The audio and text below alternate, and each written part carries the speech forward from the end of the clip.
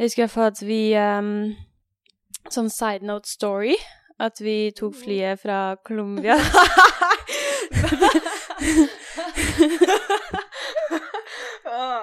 Det var prikken over i-en på turen her.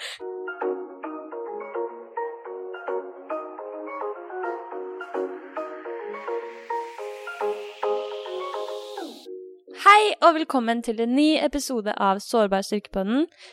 Denne episoden her føler jeg egentlig er litt spesiell, eller litt annerledes enn de andre episodene jeg har hatt, fordi jeg har med meg en veldig, veldig god venninne, en av mine beste venner, og en jeg har opplevd veldig mye morsomt sammen med, ekstremt mye morsomt faktisk, og også mye motgang sammen med egentlig. Så ja, jeg tror egentlig vi bare setter i gang, så skal dere få høre Amanda Frøynes sin historie om hennes karriere, hennes opplevelse i USA, og bli litt bedre kjent with my girl.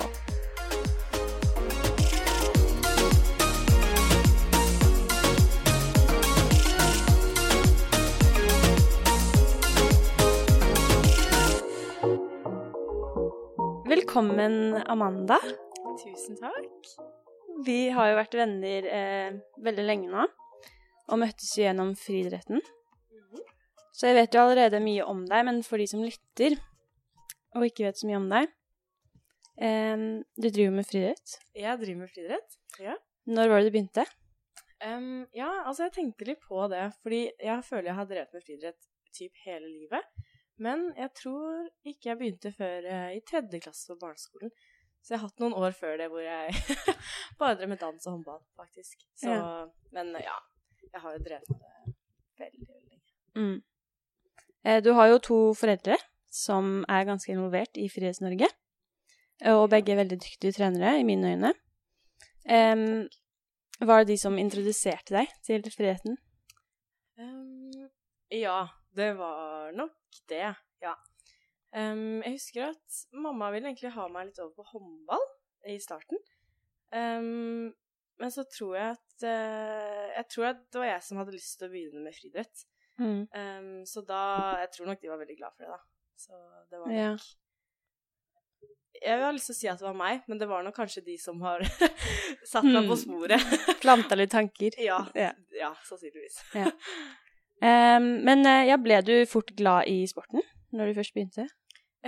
Ja, altså jeg har jo alltid syntes det har vært skikkelig gøy å løpe og leke og alt det der.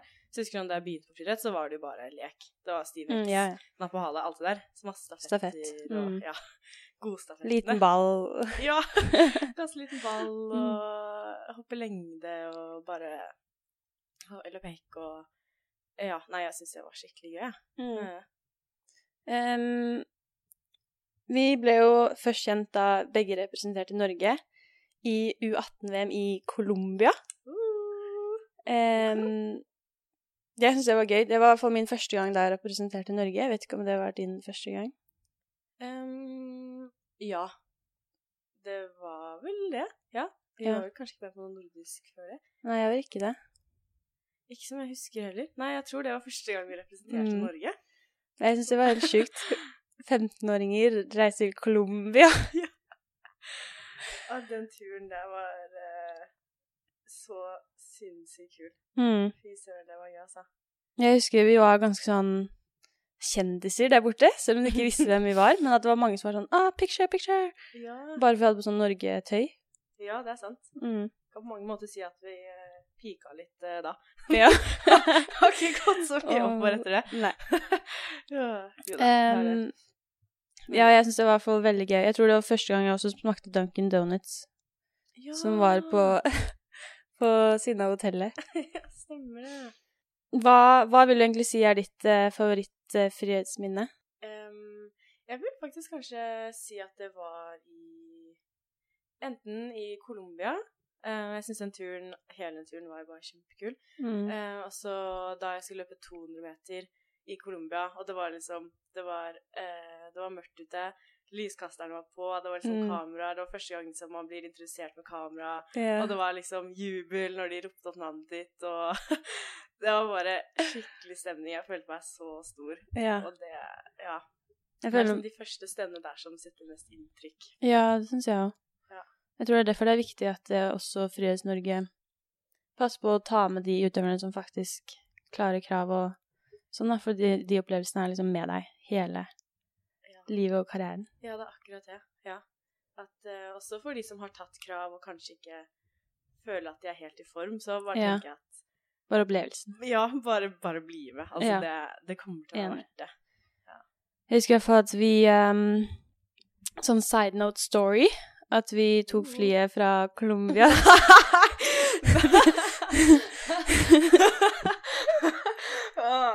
Det var prikken over i-en, og turen her. Tilbake til Norge etter konkurransen. Og så tok vi fly fra Colombia til Frankfurt, tror jeg. Ja, det var første stopp.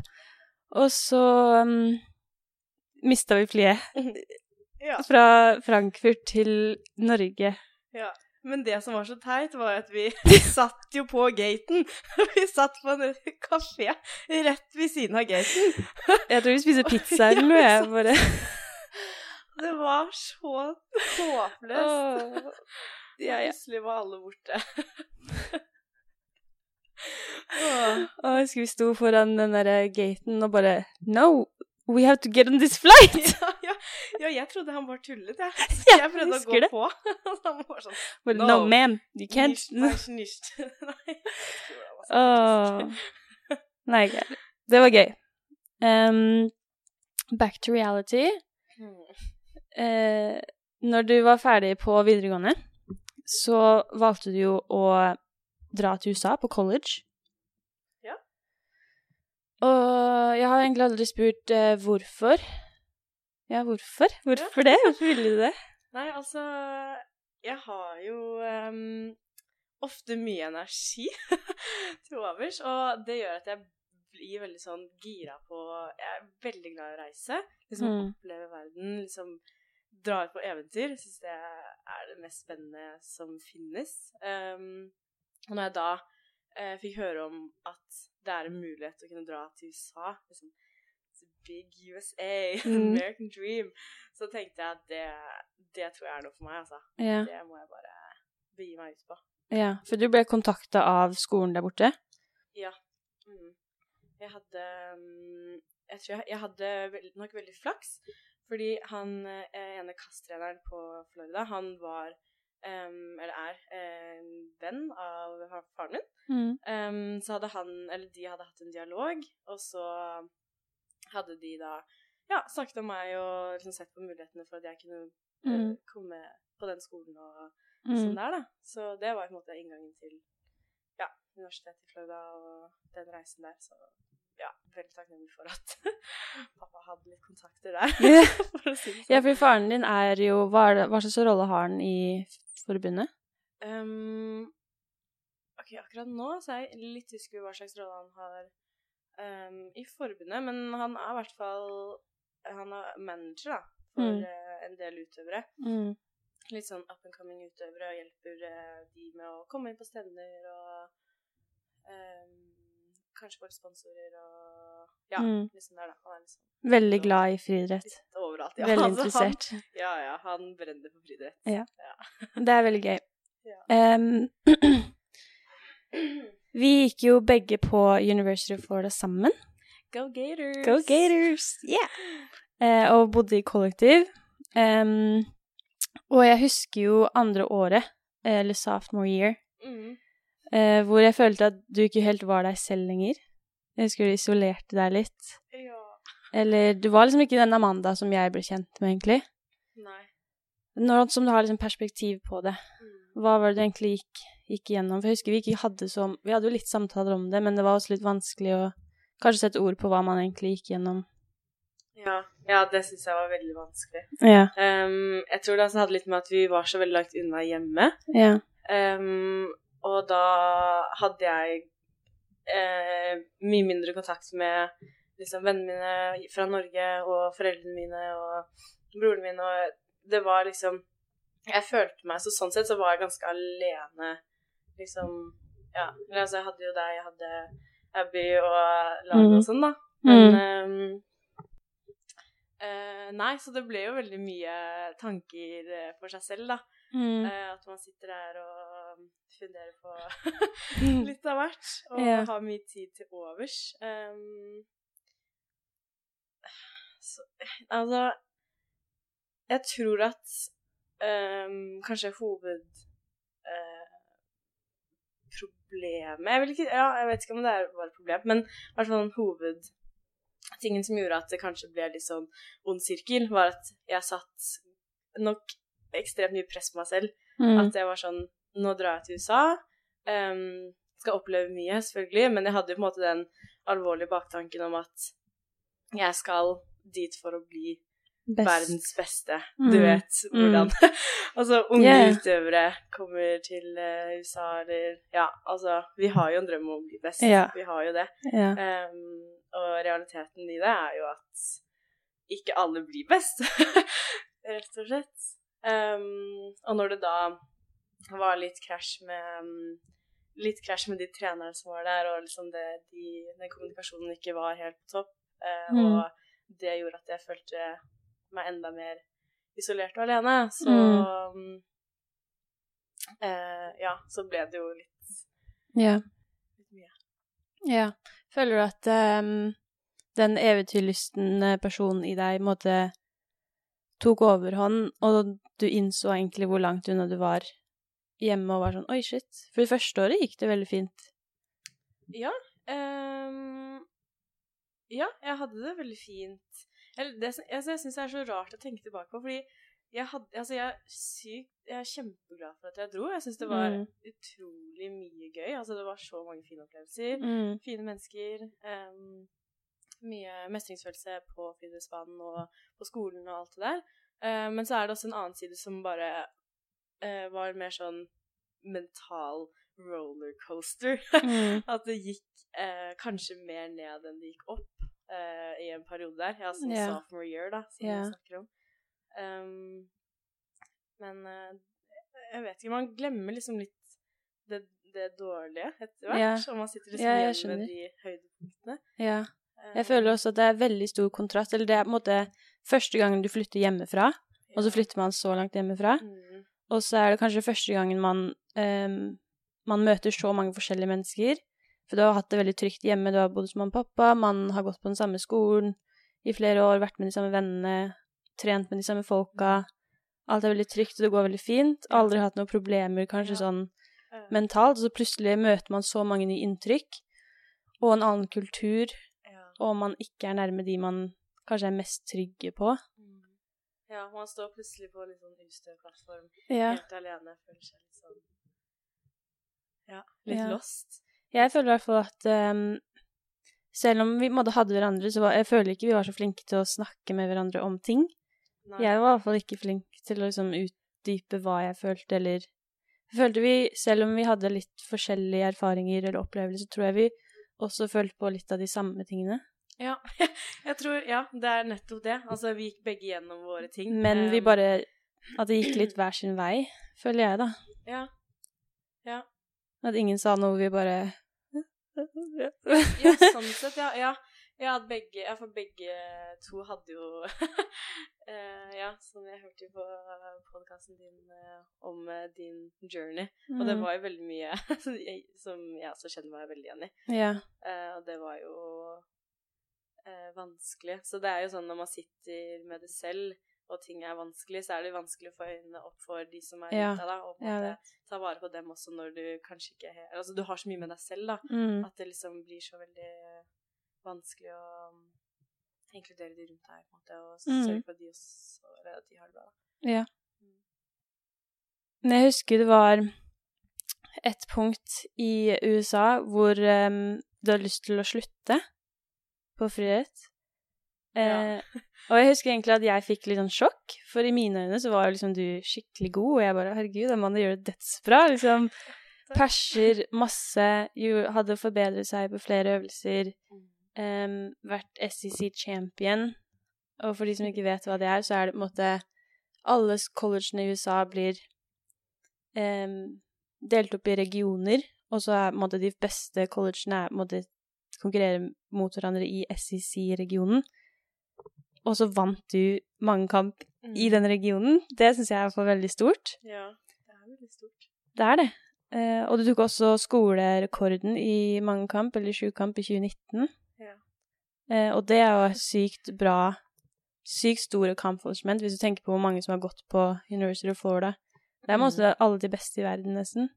Ja. Og de beste trenerne i verden, egentlig også. Ja, altså det er en utrolig bra skole. Ja. Og så, ja, er du egentlig fornøyd med liksom dine egne prestasjoner? Det er jo det med, som du sier, at når man ser tilbake igjen på det nå, så er jeg veldig fornøyd. Ja.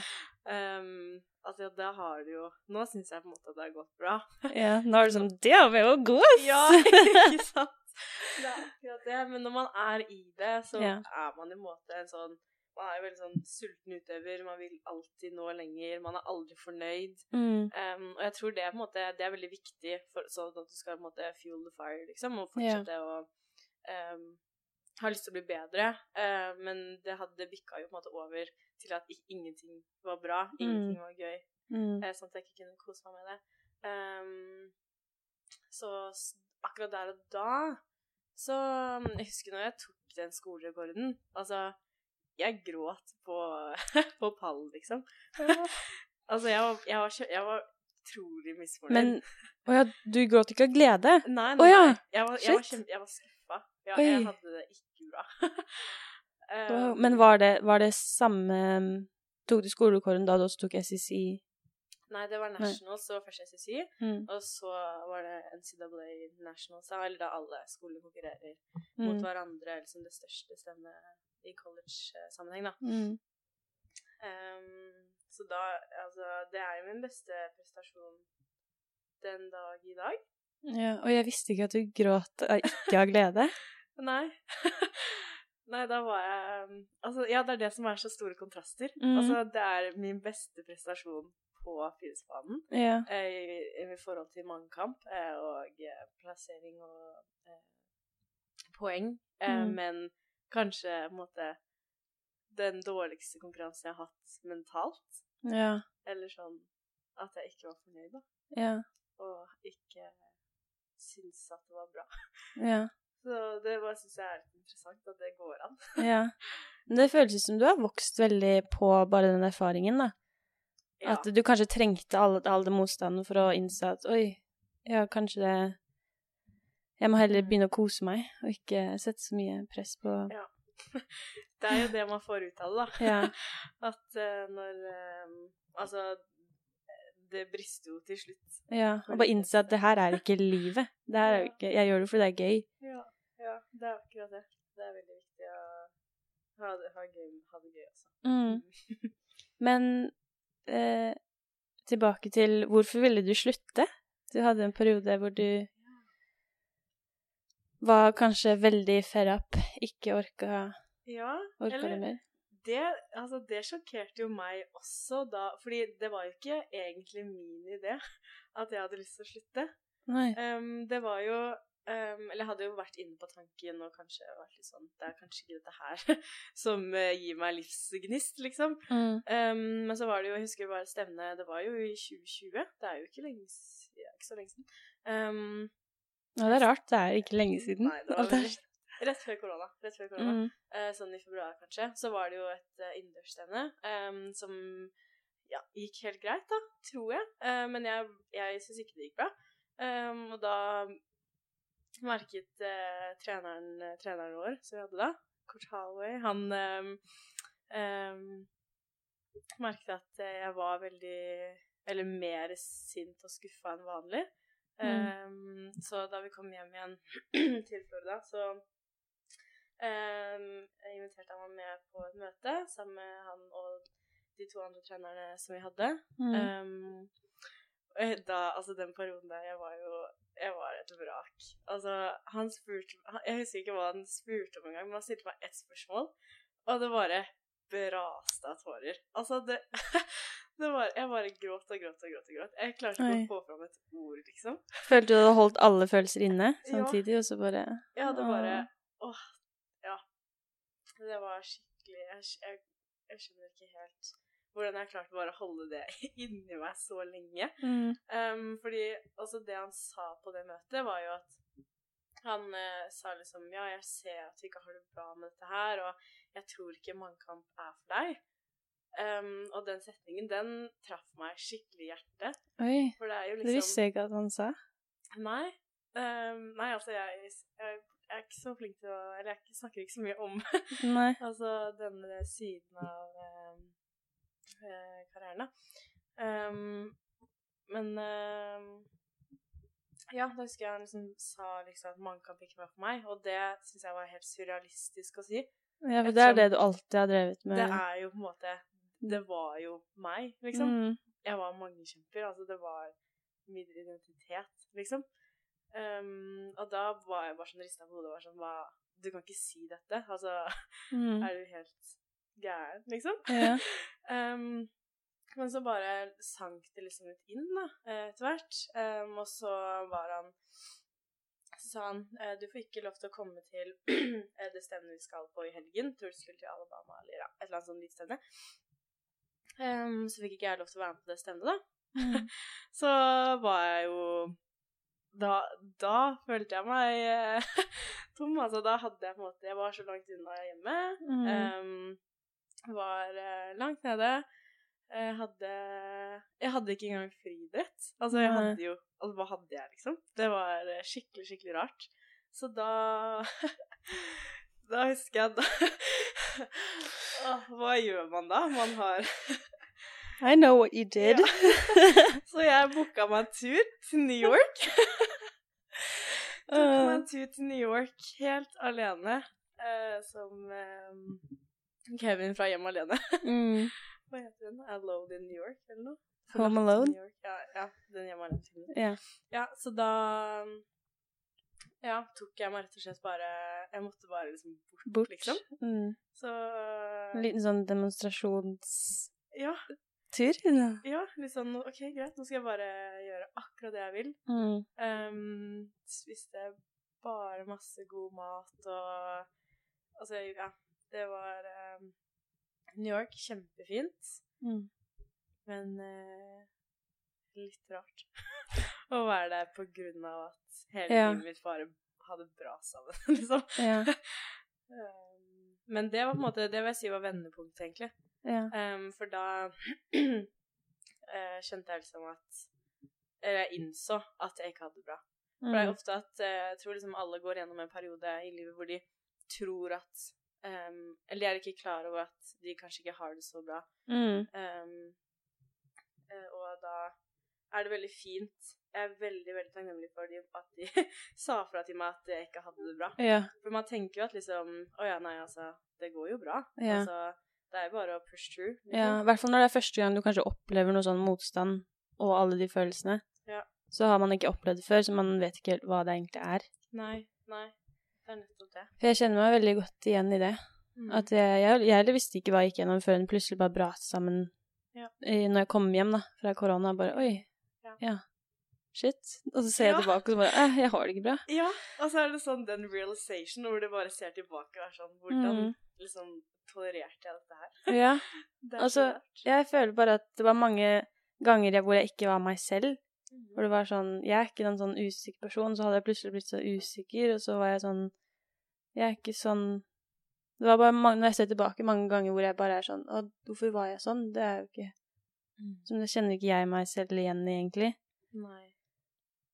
Men, nei, men det jo litt fint å vite at de fleste går gjennom det, og det normalt. Og for oss som, det var kanskje litt mer ekstremt, siden vi liksom driver med friidrett hvor det så målbart, og det veldig lett å bli usikker på seg selv, og kjenne mye på press og stress, og vi var langt unna hjemme, og så blir på en måte, de følelsene blir satt veldig på spissen, det jeg tror. Men du valgte å reise tilbake til Norge etter 3 år? Ja. For planen var vel 4 år, egentlig? Ja, jeg snakket også lenge om 5 år, for å bare ta en master der også. Ja. Men nei, det var egentlig etter en samtale med de trenerne mine at vi ble enige om at det her ble siste semester. og at jeg skulle reise hjem. Og så kom jo korona sånn bare noen uker etter det. Ja. Så da var det på en måte ganske lett for meg å bare børste det litt under teppet og bare si at jeg dro hjem på grunn av korona. Ja, oi. Er det du har sagt, holdt du på å si? Det har jeg sagt til mange, ja. Oi. Det har på en måte blitt en liten sånn, eller ja, det er ikke dekkhistorie, altså. Nei. Men det er på en måte, det er jo litt lettere å bare si at det var på grunn av en pandemi, på en måte. Ja. Så kan jo de som vil høre den fulle historien gå til Sårbar styrke på Spotify. Siden Bergrakvold og høre hele historien der. Så nå skal du sende melding til alle de du har gitt til. Nei. Nå kan dere høre historien. Jeg har bare tullet med dere. Men du har jo, som vi har snakket om, drevet med mannkamp som din hovedøvelse.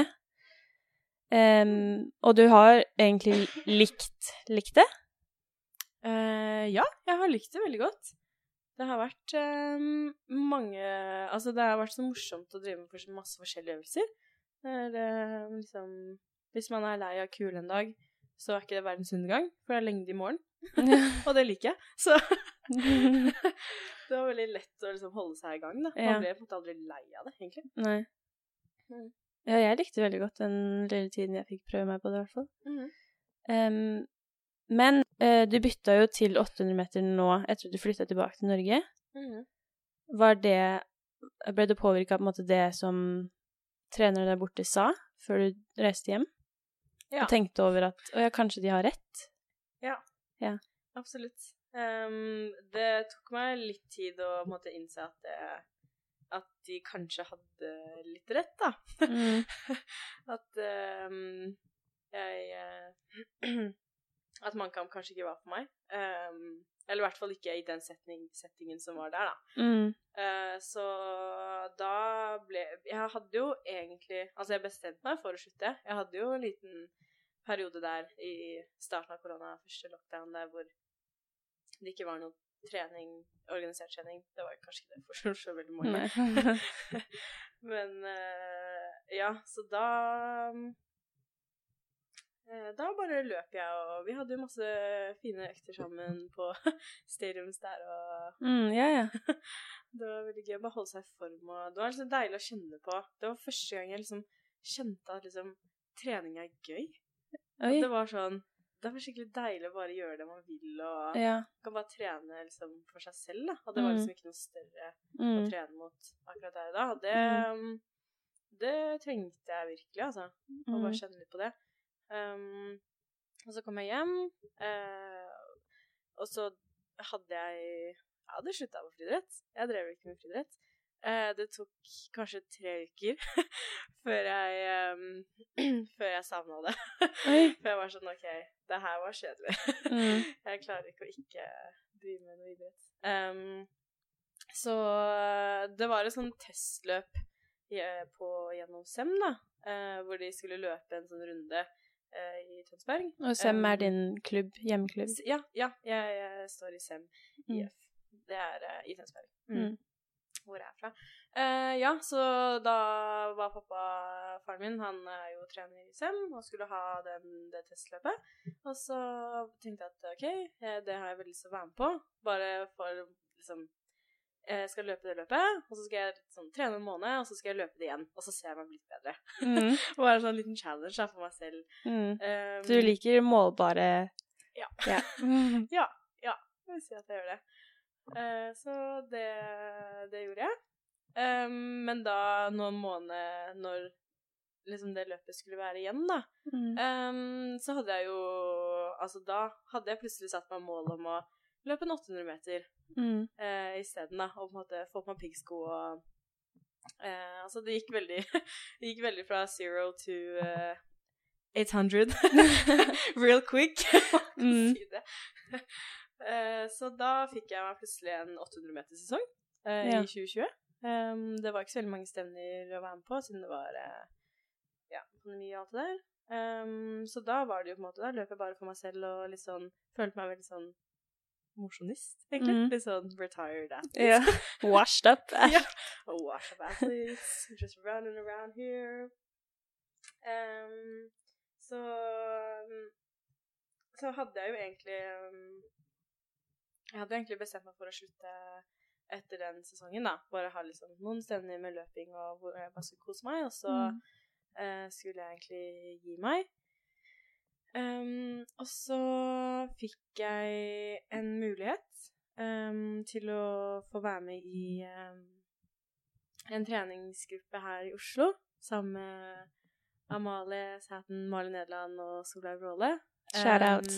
Shout out to my G's, my angels.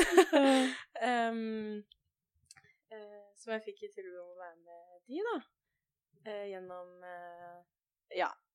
treneren deres, som Knut Jørgensen. Og jeg bestemte meg for at det hadde jeg lyst til å være på. Og jeg så utrolig takknemlig for at jeg fikk lov til å være med de, eller takket ja til det, og at de hadde lyst til å ta meg inn i varmen, selv om de kanskje ikke hadde noe valg, siden det var litt som jeg sa at jeg kunne være med der da. Nei, så det har virkelig vært en slags snuoperasjon da, fra liksom friidrett er ferdig til å på en måte få den gleden tilbake, og kunne løpe med de, og føle at man får litt sånn mestringsfølelse at ting er gøy igjen da. Ja, det har mye å si. Både trener og treningsgruppe. Ja, virkelig. Men ja, vi snakket litt om det, eller nevnte litt om det i starten egentlig, men for meg så gikk jo ikke min friidrettskarriere egentlig sånn som jeg hadde håpet når vi reiste til USA. For som du også sa, så er man liksom veldig sulten, og man forventer jo man skal bli best, og man ser jo liksom EM, OL, VM liksom i øynene, og sånn, det skal være meg, det her skal bli bra, det her er dritbra skole, ja, det her blir det beste jeg noen gang blir med på da. Og det ble det jo egentlig for meg. Jeg sitter jo igjen med følelsen av at det her er det beste jeg har vært med på noen gang. Jeg kommer aldri til å angre. Elsker at jeg har hatt den opplevelsen, selv om det liksom mange ting ikke gikk som det skulle, så elsker jeg Gators, og har så mange fine opplevelser da. Og det er veldig gøy å høre at du også sitter igjen med den opplevelsen, selv om du har gått gjennom mye da. Ja, altså det var så mye kult som skjedde. Og det som også er sånn kliché quote, what doesn't kill you makes you stronger. Altså det er jo det er jo veldig sant. Og jeg er veldig glad for at vi var i USA sammen, og så man ser tilbake på det som var bra, og så har man på en måte tatt med seg det som var dårlig, og på en måte lært av det da. Og fått jeg føler jeg har fått veldig fine perspektiver på livet og idrett og karriere og litt mer selvinnsikt kanskje. I hvert fall sånn når vi flytter tilbake til Norge da, og måtte fått en ny kjærlighet for Norge. Og så shout out to Norway. Here to stay. Here to stay, ja. Virkelig. Men ja, vi gjorde masse gøy når jeg ser tilbake. Kanskje litt dumme ting også, vet ikke. Kanskje. If you know, you know. Nei, det tror jeg ikke jeg har gjort. Nei. Men det er jo litt sånn once in a lifetime opplevelse, synes jeg. Og jeg er glad jeg har fått den opplevelsen. Ja. Jeg tror på en måte, selv om vi var litt i våre egne hoder, så jeg er veldig glad for at vi var der sammen. Jeg tror det hadde blitt jeg tror det hadde blitt veldig trist. Faktisk. Der, altså. Det er enig. We were in it together. Yeah. And we came out stronger. Yeah. And prettier. Yeah.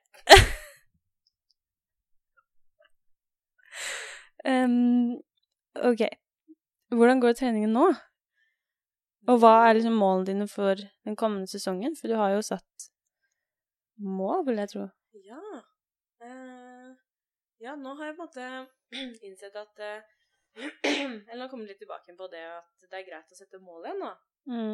For målene mine helt i starten da jeg begynte med 800 med gjengen i Oslo, så var målet var egentlig bare å trene. trene, være sosial, ha det gøy.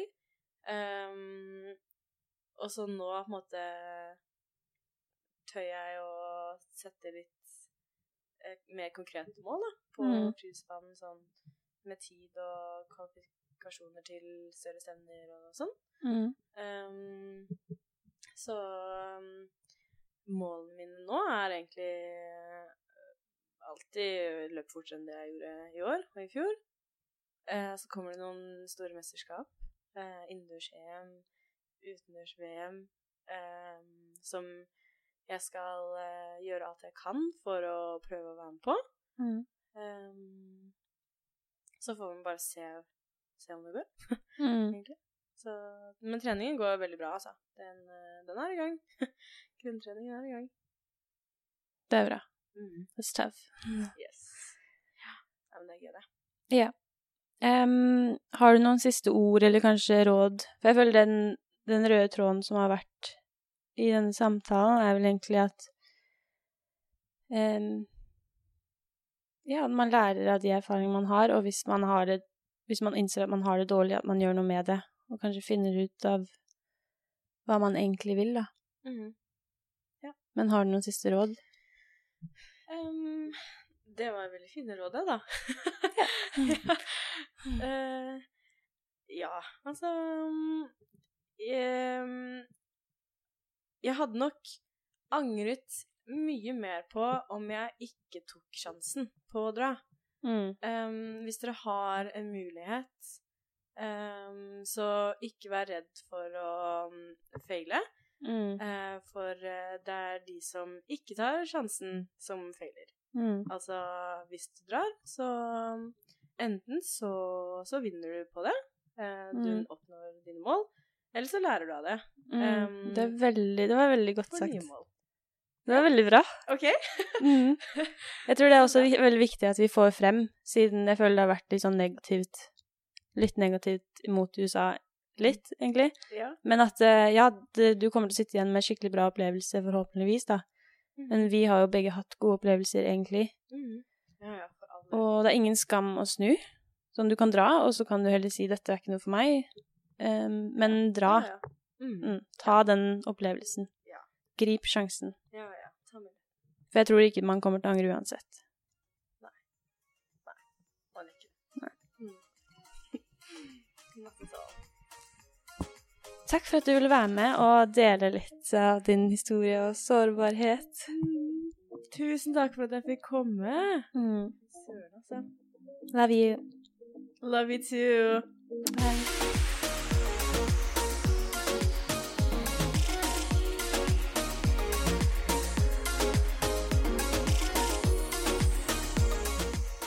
Tusen takk for at du støtter Sårbar Styrke-podden, og takk for at du lyttet til ukas episode. Tusen takk til Amanda, som er en kriger og stiller opp og forteller om sine sårbare historier. I love you, girl. Og ønsker deg masse lykke til videre i din karriere, fordi jeg har troa på deg, har alltid hatt det. Følg Amanda på Instagram. Der heter hun Amanda Frøynes. See you next week! Shout out to Norway. Here to stay. Here to stay, ja. Virkelig. Ja.